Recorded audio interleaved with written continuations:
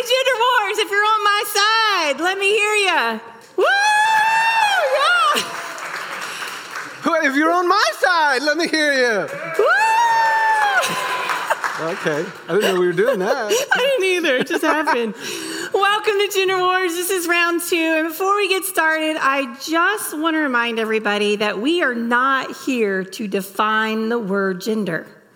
We are not here to talk about the nuances of gender identity. We are using this as a way, just one way, to engage Scripture.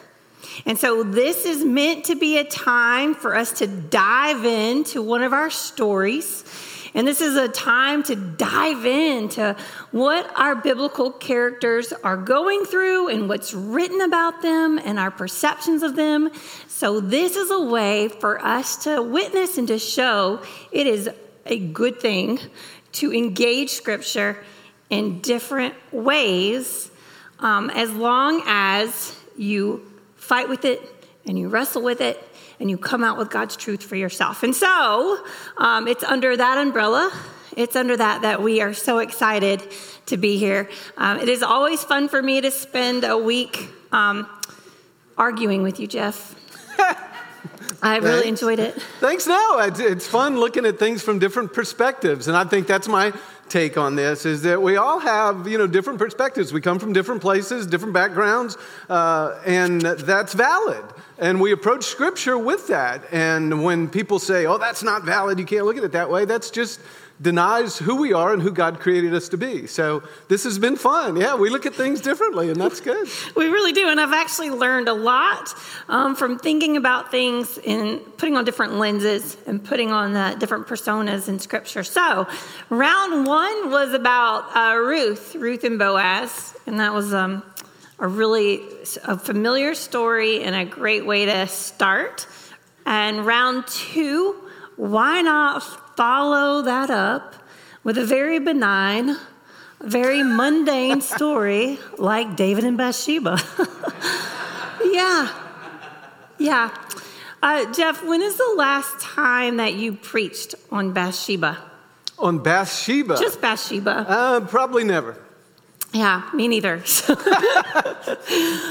in case you don't know the full rounded out story of Bathsheba, we're going to read portions of David and Bathsheba to you today.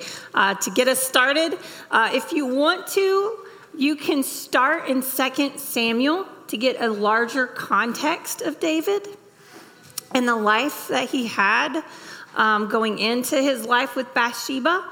It's 2 Samuel, and if you keep reading, it's chapters 11 and 12, you can get lost in the drama.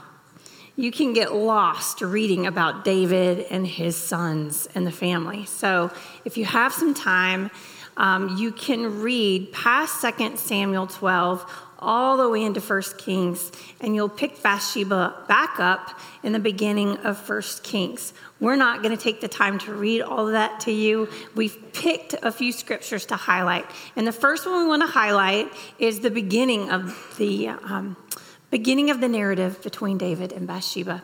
It's found in 2 Samuel. In the spring of the year, the time when kings go out to battle, David sent Joab with his officers and all Israel with him. But David remained in Jerusalem. It happened late one afternoon when David rose from his couch and was walking about on the roof of the king's house that he saw from the roof a woman bathing. The woman was very beautiful, and David sent someone to inquire about her. And it was reported, this is Bathsheba, daughter of Eliam, the wife of Uriah the Hittite. So David sent messengers to get her. She came to him and he lay with her. And then she returned to her house. The woman conceived and she was sent and she came back and told David, I'm pregnant. Yeah, that happened.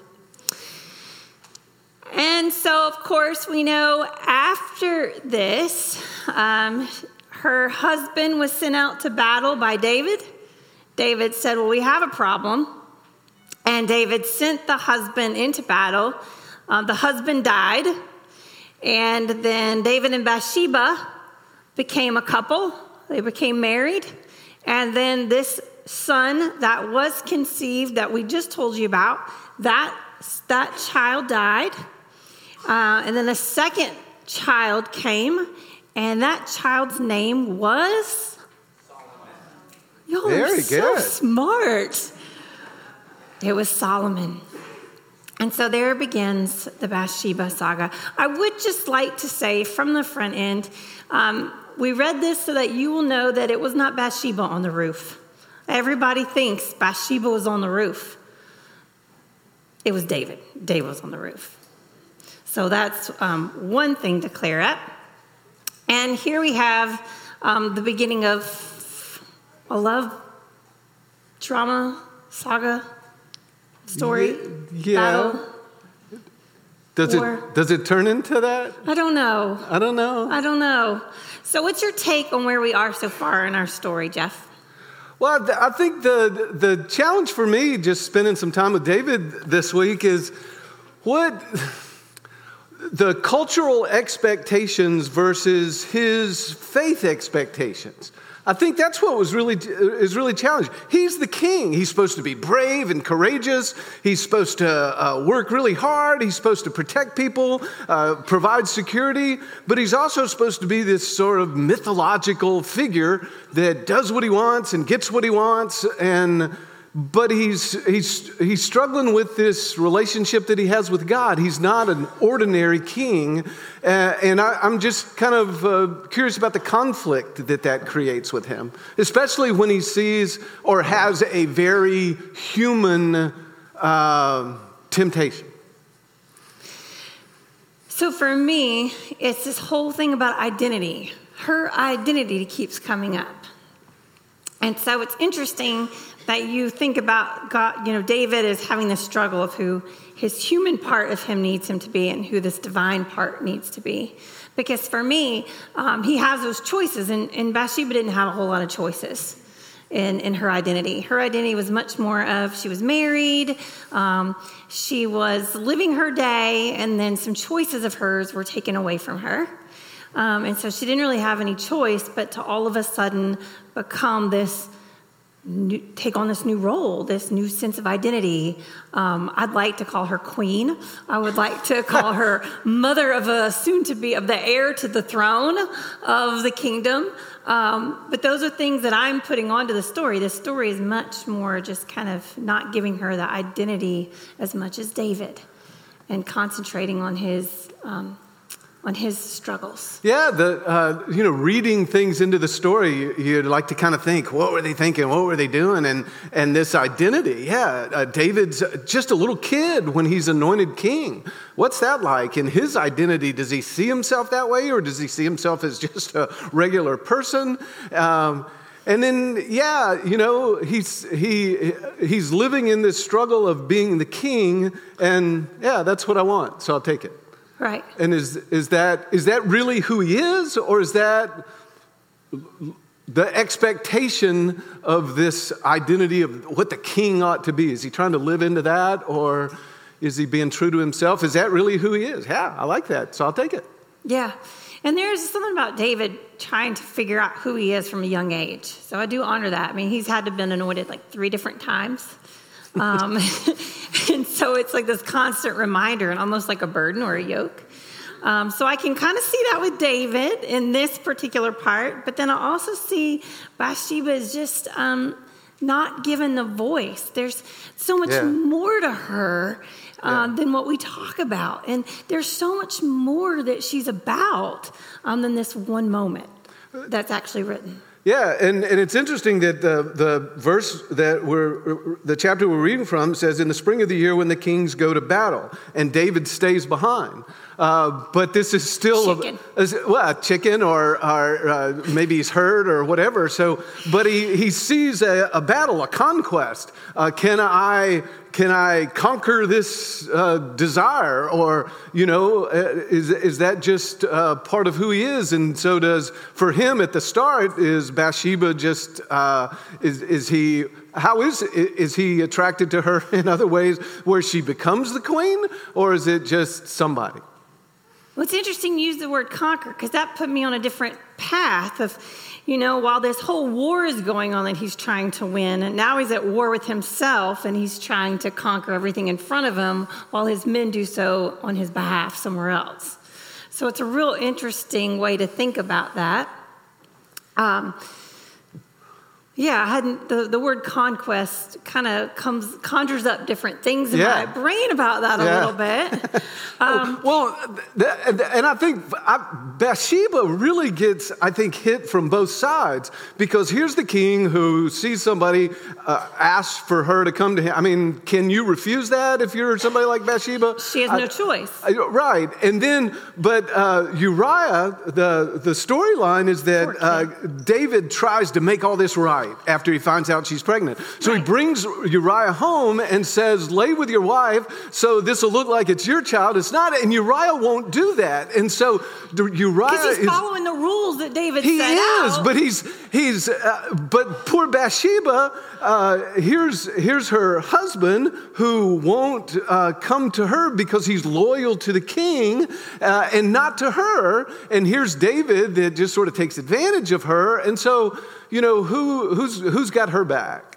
But I think that's the struggle that, this time has, the expectations on the identity of a soldier and of a king and of a wife, a lady. And the person I think that really holds both of them accountable and shows that there are consequences to the action is Nathan. Yeah. This incredible prophet Nathan. Yeah. Who is the representative of God who finds David and says, David, what you did is wrong. Mm-hmm. And God knows what you did. And you're king, but we also know, through Nathan, that you will have a consequence. There are problems that you've created. And in fact, I think the word is that the sword will always be in your house. Your household will always be divided by the sword. Yeah. And so it suggests that because of David, there's this angst that will always live within the family. And it does. If you read the story out, you will see that there's so many other issues with the sons of David. They all get mad at each other. And the person who holds Bathsheba accountable too is Nathan. Because Nathan, you said got her back a little bit. Nathan supports her later. Yeah. Later on in the story, we miss Bathsheba altogether. She kind of goes away. When she gives birth to Solomon, we lose her. We lose what she's doing.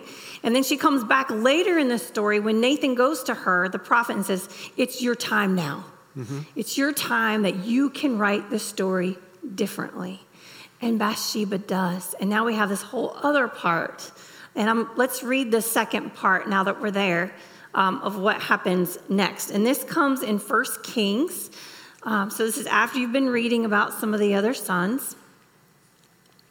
It says, King David answered, summon Bathsheba to me so she can come into the king's presence and stand before the king. And the king swore, saying, as the Lord lives, who has saved my life from every adversity, as I swore to you by the Lord, the God of Israel, your son Solomon shall succeed me as king, and he shall sit on the throne in my place. The only reason this happened, all of the other sons of David were fighting for power, and one of them had already nominated themselves as king. Like, I'm king, my dad's not going to make it, so you can come bow down to me. And Nathan said, that's not right. Bathsheba, this is your time to change history. And so she did. She went in and said, David, you remember, you promised me that our son Solomon would become king. And now one of your other sons is claiming it. And so David said, yes, you're right. And Nathan confirmed that and said, it is Solomon that will be king. None of the other heirs have a right. And so I love this idea that it's the son Solomon that got to see the fruition of all of David's work. It's Bathsheba's work in the life of her son, despite the situation that happened, in spite of all of the the problems and the victimization that happened, it was Bathsheba who reclaimed it to say, this is a life for good, and this is a life worth changing and saving. And so she did so. Whenever Nathan asked her to, she did. And so I like to think that she has much more to say in the story than we give her credit for. Yeah, that's fascinating because you have all these people vying for their child to become king, and Bathsheba wins. So what does that say about her? What does it say about her relationship with David? What does it say about how David sees her? Is he scared of her? Oh no, Bathsheba's on the warpath. I got to give her what she wants. Or what is it about her strength that David goes, you're right? Or is it guilt that David says, yeah, she deserves it? Or I think that's again, the struggle that I see with David is this balance of divine and human. Not that he was a god, but he was the king. And so he had all of these expectations, but he's balancing that with a human part of himself that God noticed as a young child, but I think was in conflict the whole time, that he was a king trying to live up to people's expectations, but also follow God in the way that he feels called to do. But what I think about when you say that is that portion of Scripture where David, God is talking to David and saying, I would have given you anything you asked for. Why do you feel the need to take and take and take at the cost of people? Yeah. When I've already promised you, I will help you. I will give you what you need if you simply ask. You don't have to hurt and make a wake in your path.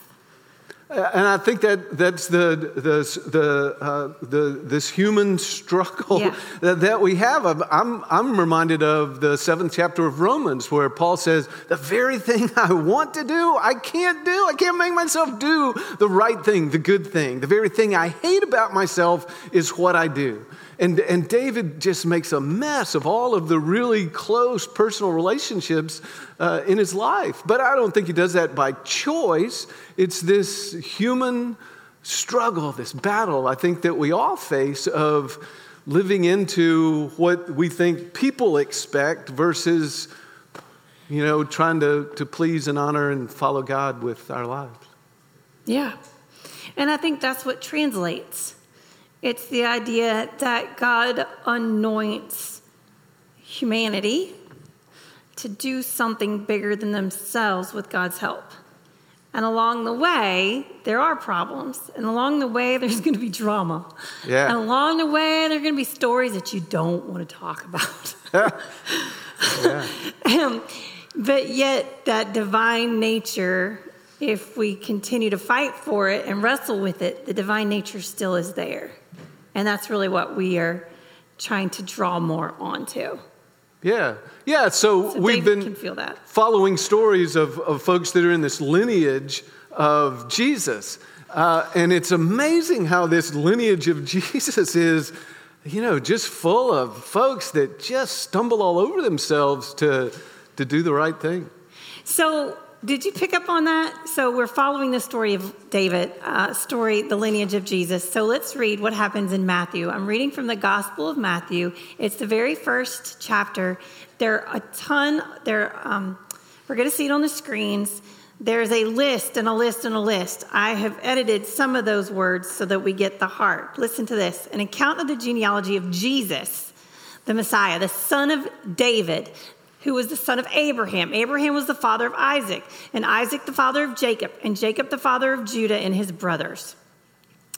And Salmon the father of Boaz by Rahab, and Boaz the father of Obed by Ruth. Ruth was our first gender war. We talked about her. She is now in the lineage of Jesus. And Obed the father of Jesse, Jesse the father of King David, the one who struggled. And now David was the father of Solomon by the wife of Uriah. Father of Jacob, the father of Joseph, the husband of Mary, of whom Jesus was born, who's called the Messiah. So all the generations from Abraham to David are 14 generations. And so all of a sudden, we have this messy story. We have this drama story that we have sensationalized in many ways, but we have this woman making in the lineage of Jesus. And for me this week, I've spent a lot of time with Bathsheba. And you can talk to anyone in the Chapel Roswell team. They know that we've been talking about Bathsheba and David constantly this week and going back and forth. And for me, I think that's the truth that I came back to was reclaiming the story and identity of Bathsheba. And Bathsheba, if I put on my victim hat for a little bit, it's to say that there is absolutely nothing in your life that will keep you from being in the lineage of our Lord. So there is nothing in our lives, there's no victimization that would keep us from being called beloved child of God. And I think Bathsheba does that for us. There's so much more to her narrative, and there's so much more to her story that's left out and that we don't know. And that's the part I think, for me, I was able to hold on to and say, it's through her that I'm reminded that I will be named as a part of the lineage of a Messiah that I claim. And there's great power and great hope in that. God doesn't cost the victim. God doesn't want abuse. But those do not keep you from the love and the grace of God to make you an important part of the story. How about you? Yeah, I think for me that's powerful, and trying to find a voice for Bathsheba and to see that there and to hear that and to share that. I think the challenge that I got out of this for all of us is this balance of this divine quality, the Holy Spirit, the power of God at work in our lives, but of our choices, our human choices. We're faced with situations, and sometimes we make bad choices, and those do have a wide range of impact on people. And living in that balance of being human, but wanting and desiring to walk in the path that God has for us is a challenge for all of us. Yeah, and I think that's why Bathsheba and David are included, is to give us hope that there are others who have come before us who have made the same struggles. Yeah. And so we hope that there's some part of this that you can cling to and that you can claim as your own story. I hope that there's a part of David that you can feel to wrestle with, the human versus divine, and that there's a part of Bathsheba's identity and voice that you can cling on to so that it can speak to you as you engage the world. And so thank you, Jeff, as always. Thanks, Marion. For being willing to be a part of this. In case we didn't make it clear enough, we're kind of following the lineage of Jesus. So if you want to know what round 3 is, if you want to try to guess it, you need to read Matthew and see if you can guess the next gender war. All right. It's in the spirit of worship that we engage Scripture, and it's in that same spirit that we engage God in prayer. So join me for a moment of prayer. Gracious and holy Lord, we thank you so much for the many people that you've given us. We thank you for all of the characters and all of the stories and all of the opinions and interpretations. But we thank you, Lord, for truth. And we thank you for inspiring us in different ways to see your truth for our lives. Wherever we are, Lord, may you meet us there, and may you help us take the next step into our story with you. For the many people, Lord, who are struggling with sickness or illnesses, are not sure what's in front of them, we ask you be with them, For the many people, Lord, who are just struggling with some type of abuse or temptations or addictions, Lord, we ask that you be with them. May you help us collectively be a part of decisions and hope and healing in new ways. We ask that you remind all of us how important it is to be a community together and an honest community together. And so we thank you for your forgiveness and all that we've done. We thank you for the grace to let us try again. And we thank you for the power that is available for us every day. We ask all of this, Lord, in the name of your Son. Amen.